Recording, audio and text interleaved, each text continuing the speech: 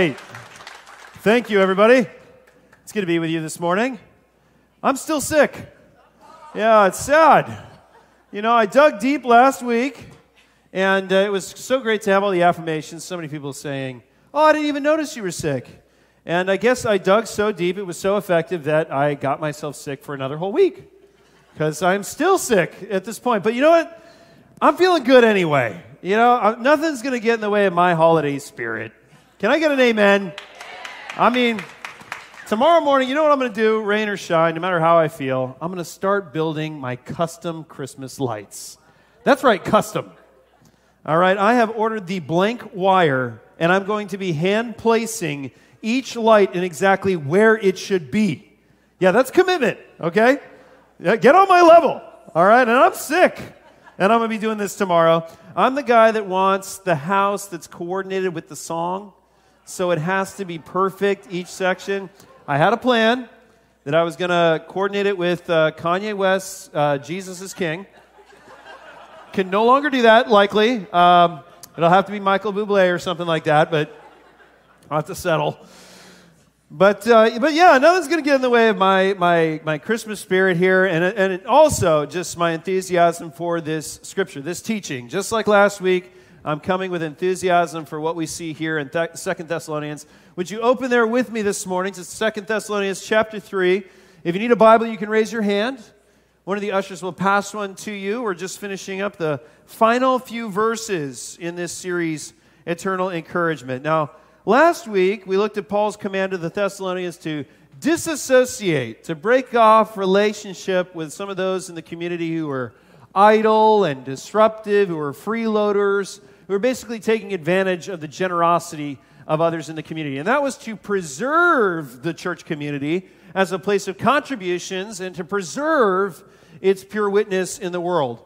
And it was a mess of a situation that Thessalonians were in. They were facing pressures from the culture outside, false teaching on the inside, and again, those people who were exploiting the goodness of those who were giving. So Paul concluded with one of these final encouragements to the faithful among them. He said, guys, never tire of doing what is good. Don't get sick of doing what is constructive and what is beneficial for God and for His people. And that is what they were liable to feel, right, with all the pressures around them. And so he finishes these last three verses in a similar tone, with a blessing for the community, a blessing of peace, one that we all likely need as well. Let's read it together. 2 Thessalonians chapter 3, we're going to start in verse 16. The verses, these three short verses, will be on the screen. Paul writes, "Now may the Lord of peace Himself give you peace at all times and in every way. The Lord be with all of you. I, Paul, write this greeting in my own hand, which is the distinguishing mark in all my letters. This is how I write." And of course, he would do this because there were false teachings. There were people claiming to represent him that he was correcting. So he goes, this is me. Like this blessing, all these teachings are for me. Verse 18, "The grace of our Lord Jesus Christ be with you all." And that concludes 2 Thessalonians. Now, it was a short reading, like I said, but these verses aren't without weight or significance, because here is more of the eternal encouragement that the Thessalonian church would need, straight from God to they themselves as individuals. Again, this is the wonder of our faith, that God can move in us and speak to us as individuals. You know, it's like the difference between, like, if the president gives an address to the entire nation. I think a lot of people envision, like, their relationship with God in the same mode. Like, here's all the truths that God has spoken. It's this corporate address to all of us, and we all sort of receive it in the same way. But it's the difference between that and, like, the president picking up the phone and calling you and addressing you personally. And that's what Paul is praying for the church to experience. He's saying, look, this isn't a general blessing or address. I'm asking that the Lord of peace Himself would give you peace at all times and in all things. It's a blessing of peace for them on a personal level between them and God. But what is the nature of this peace that we are to experience, this blessing that God is going to grant each of us on a personal level, that Paul was praying for the Thessalonian church to experience on a personal level. Because I don't think we think of peace in the same terms that he was thinking of peace. In our traditional and cultural imagination today, peace is often associated with the ceasing of hostilities or the ceasing of activity. But in the Jewish mindset, in Paul's mindset, his prayer was a lot more robust. There was a lot more to the peace that he was asking God to give the people. According to our traditional understanding, you could say right now, the U.S. and Russia are in a state of peace. I mean, we're not in active, outright war. There's not active hostilities. But would you say oh man, we kind of are. There's some hostility underneath the surface that isn't being practiced. So this is really peace? And in the Jewish mindset, in the biblical imagination, peace would be more like the U.S. and Russia having a positive, solid relationship with each other of mutual beneficial actions and mutual trust. And out of the substance of that relationship is peace. And so, of course, they're not actually fighting with each other because there's something of substance there. It's not about lacking in outright hostility. It's about what exists between those two parties. And on a personal level, I think we often think of peace in our traditional sense as oh man, I'm really looking for that quiet moment. I'm really looking for that time when I can have, everything still around me and I can experience some peace. But in the biblical imagination, peace is something that happens inside of us. It's this ultimate state of fulfillment and satisfaction of what we can acquire in God, in ourselves, to the extent that we are the quiet moment. We bring the quiet with us, no matter what's going on in the activity around us. But I don't know that we pursue the substance of peace as God intended. For example, some people pursue peace by living in this thin place of denial. Right? That's how they think that they're going to get this inner sense of peace, right? They have to live in this posture of denial. They have this protective bubble around them. They create this, padded room in their mind where they have to tell themselves that everything is good. Everything has always been good. Anything that's going to happen to me in the future is good, right?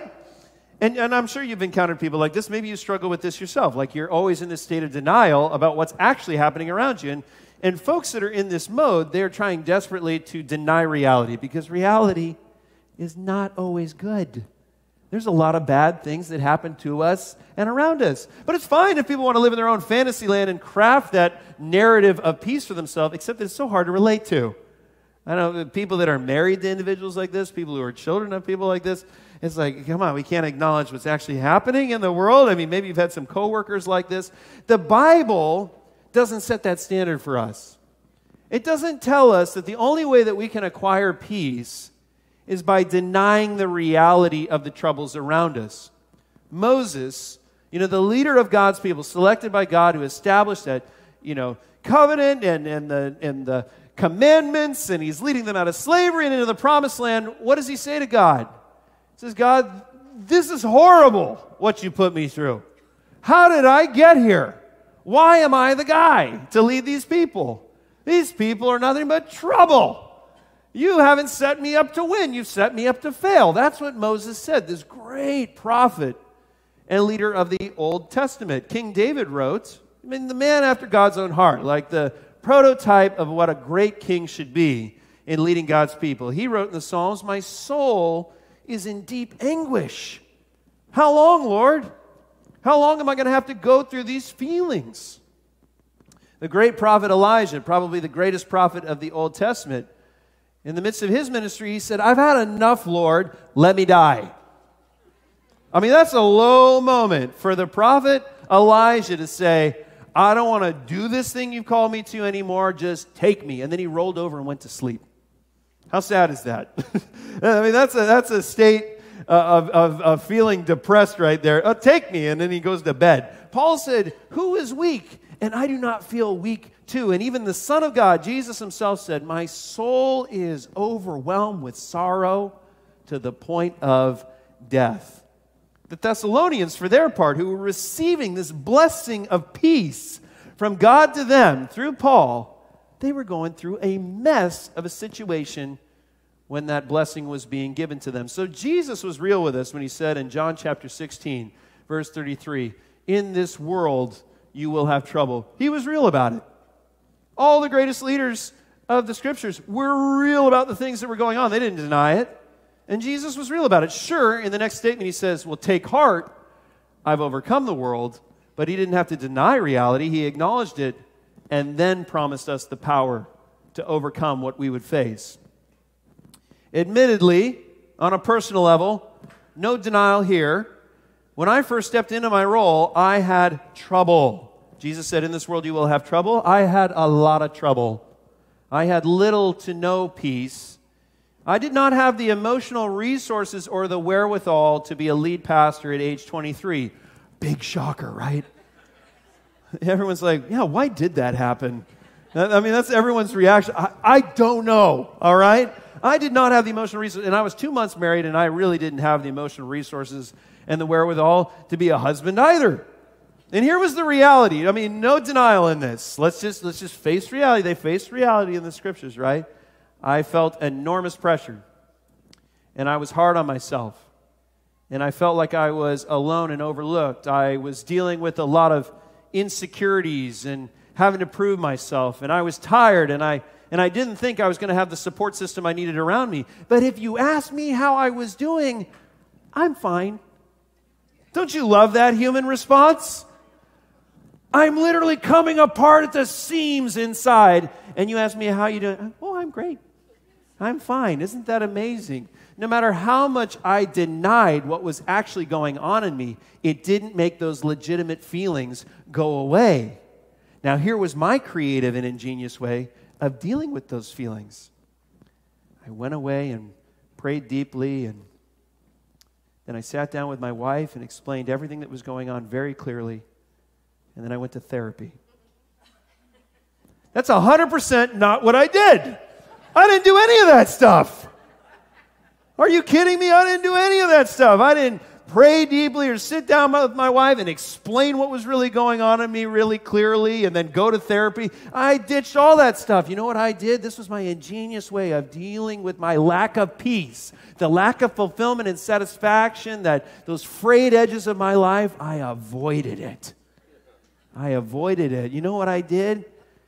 When I was working hard, that was great. Well, when I had free time, I know what I'll do. I'll work more. It's a genius, right? Then I don't have to think about all the problems that are going on in me. And I was very productive.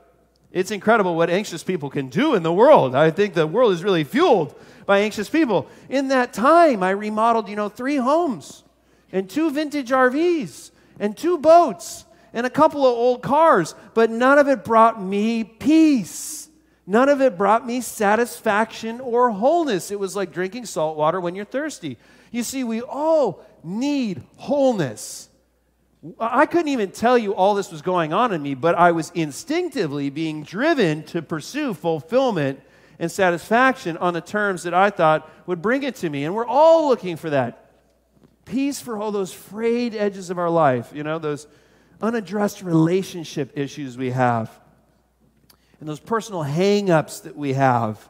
I'm looking for an answer for that. I'm looking for the stress, an answer for all that stress, for how unknown and unclear the uncertainty is about my future. But like me, we often look for fulfillment and answers in all the wrong places, in places that won't satisfy. It reminds me of the story of the Samaritan woman at the well and her encounter with Jesus in John chapter 4, verse 13. Jesus approaches this woman at a well and engages in a spiritual dialogue with her about fulfillment and wholeness and true peace.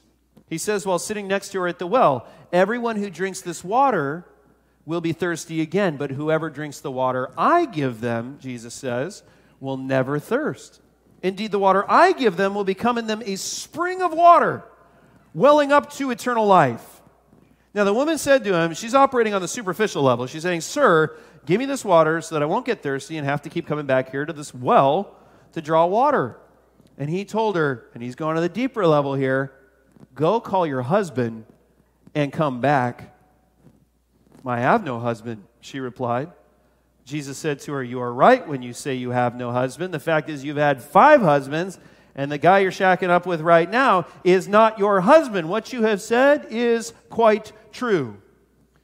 So he's talking to her about this fulfillment and satisfaction and wholeness that he can provide for her. And she's thinking superficial, all right, cool, I don't have to make these trips to the well any longer. And he goes, no, I'm going to take you to where you're really dealing with a lack of fulfillment and satisfaction, where you're really covering for your pains and your issues. And it's in all these illicit relationships. And I'm revealing that to you so now I can fulfill that part of your life. You know, some people have said, you know, religion, it's like a drug. It helps you escape your reality. Oh, it's fun that you enjoy that, your drug, so you can go live in this imaginary land. And I've always thought maybe religion is like a drug, but Jesus is like the most sobering person and reality you could possibly experience. He didn't give her a drug. When you encounter Jesus, he sobers you up. Like, oh, cool, I don't have to drink, you know, from the well anymore. And he's like, who you living with? What's going on at home? That's sobering. Jesus is like spiritual Narcan. You know what Narcan is? It helps people who are having an opioid overdose. Someone's having an opioid overdose. You give them Narcan. Narcan binds to the receptors that opioids try to connect with, that give the person the high. So you cut off that supply so they don't get the high anymore. And when we encounter Jesus in a real way, he like blocks those receptors for all those false sources of peace that we've been reaching for. And we see how false they are. And then they don't give us the high anymore. And he unveils to us those frayed edges, ultimately so that he can bring fulfillment to those places. But the truth is, working harder isn't going to bring you peace.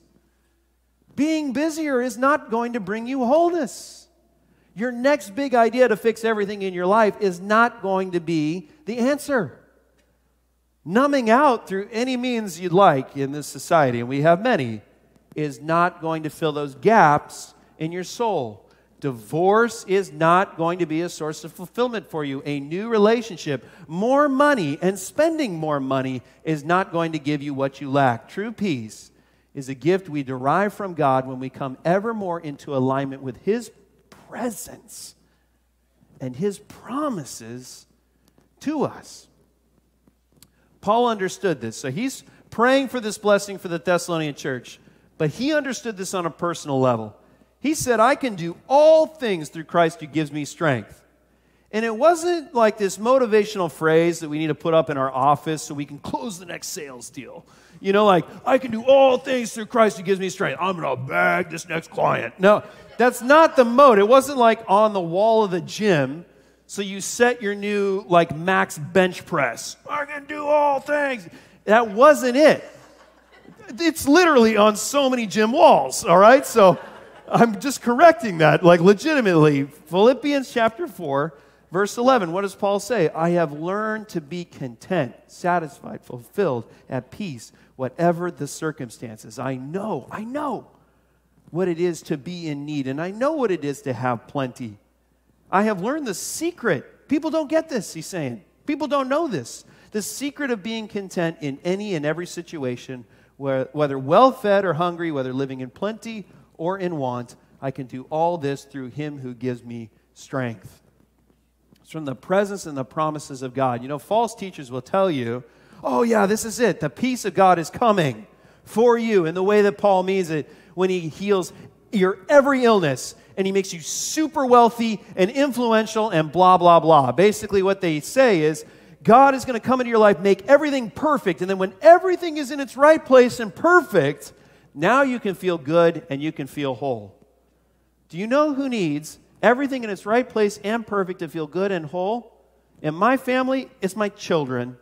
They need everything to go exactly right or they don't feel great about it. Case in point, this last Thursday, we surprised our kids with a trip to Legoland. And I'm telling you, we surprised them good. We made them get ready for school. We made them pack their backpacks. We packed them lunches. We left at 8 in the morning, and then just, whoops, I took a wrong turn. And they're going, Dad, where are you going? And I'm going, whoa, I took a wrong turn. Better take a U-turn up here and then, ooh, missed the turn. I did this act all the way to the freeway. I was really hamming it up until it's like, surprise! You're not going to school, you're going to Legoland. Yay! Then we get to Legoland, the surprises weren't over. Surprise! Your cousins are here with you. Yes!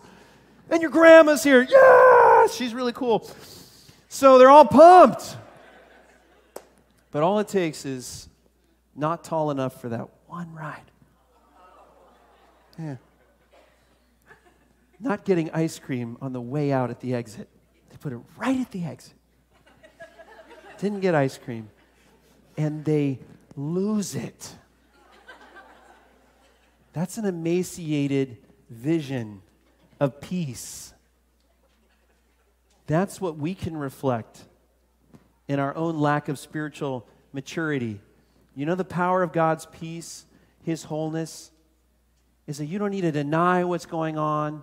You don't need to avoid what's going on. You can take your plenty or your lack. You can take your hunger or your abundance. You can bring your needs and your wants, your pains and your wounds, and He can satisfy all of it in the present with His presence and with His promises.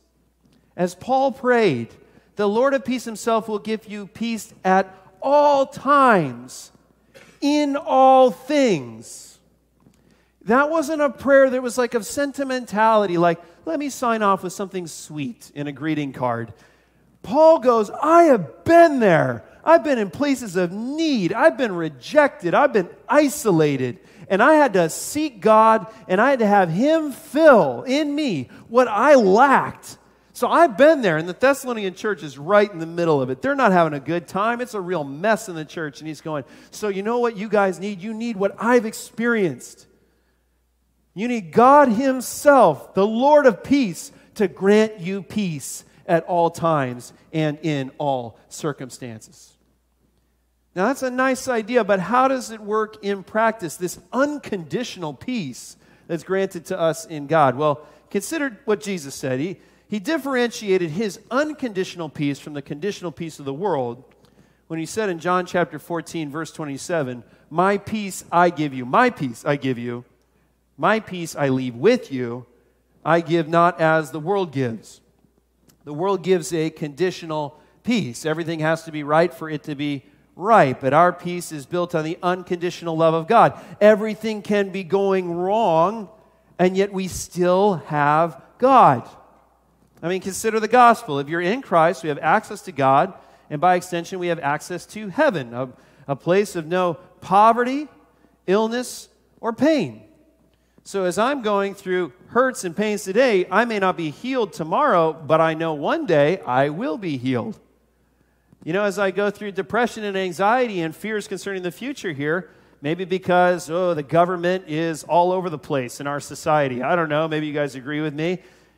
I can know that there's a day when the kingship of Jesus is going to rule everything. Or our ill and failing bodies, they're going to be replaced with glory. My exhaustion in toiling and laboring is going to turn into eternal rest.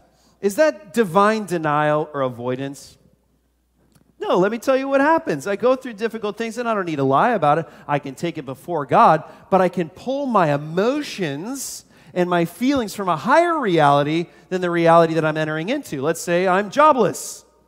I still got to look for a job, but I can trust in the higher reality of God's provision for me. Let's say I get sick. I still got to go through treatments, but I have in view the resurrection that is before me. Things are going on in society. Our government looks a mess. I engage. I don't kick my feet up and say, okay, well, they'll work that out. I engage with the cultural moment, but always with the kingdom of God in view. When I encounter evil in this world, I endure it. And we have to endure a lot of it in this world. But we always have in mind what Paul even tells us here in 2 Thessalonians, that Jesus will return and defeat the enemy with the breath of His mouth. The breath of His mouth, everybody. Jesus is going to go, oh, and evil is going to be destroyed. That's the promise in 2 Thessalonians. So it works like this in our life. Like I could have a bad day, start with a fender bender, get a call from my wife, oh, the toilet is backed up into the whole house. And then I step off the curb and I break my arm. Bad day, right? But if I win the lottery on the same day, that's just become the greatest day of my life. You with me? I mean, all that other stuff, I got that taken care of. No worries. This is the greatest day of my life. I have this overriding higher reality that shapes my experience. And we're living in that reality. We have that lottery ticket. It shapes everything about us. The piece of hope that we have is larger than the pieces that we lack if we recognize it and have access to it. And I can tell you guys, as I've walked with Jesus more through my life, I've found this to be true. I'm less thirsty. As I draw from that larger piece of hope to fill up what I lack, I'm less thirsty. And I'm not less thirsty because I taught myself how to deny my thirst or to avoid my thirst. I become less thirsty because I'm drinking more deeply of the presence and promises of God.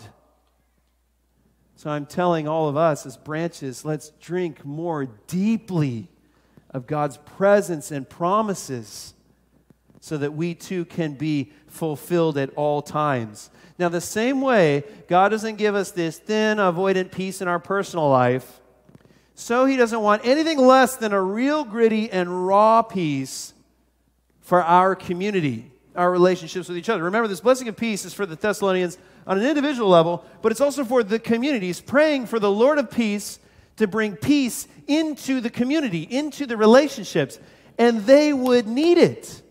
They required it because what was going on? We know that they were dividing over false teaching. We know that they were, absorbing the generosity of other people and freeloading.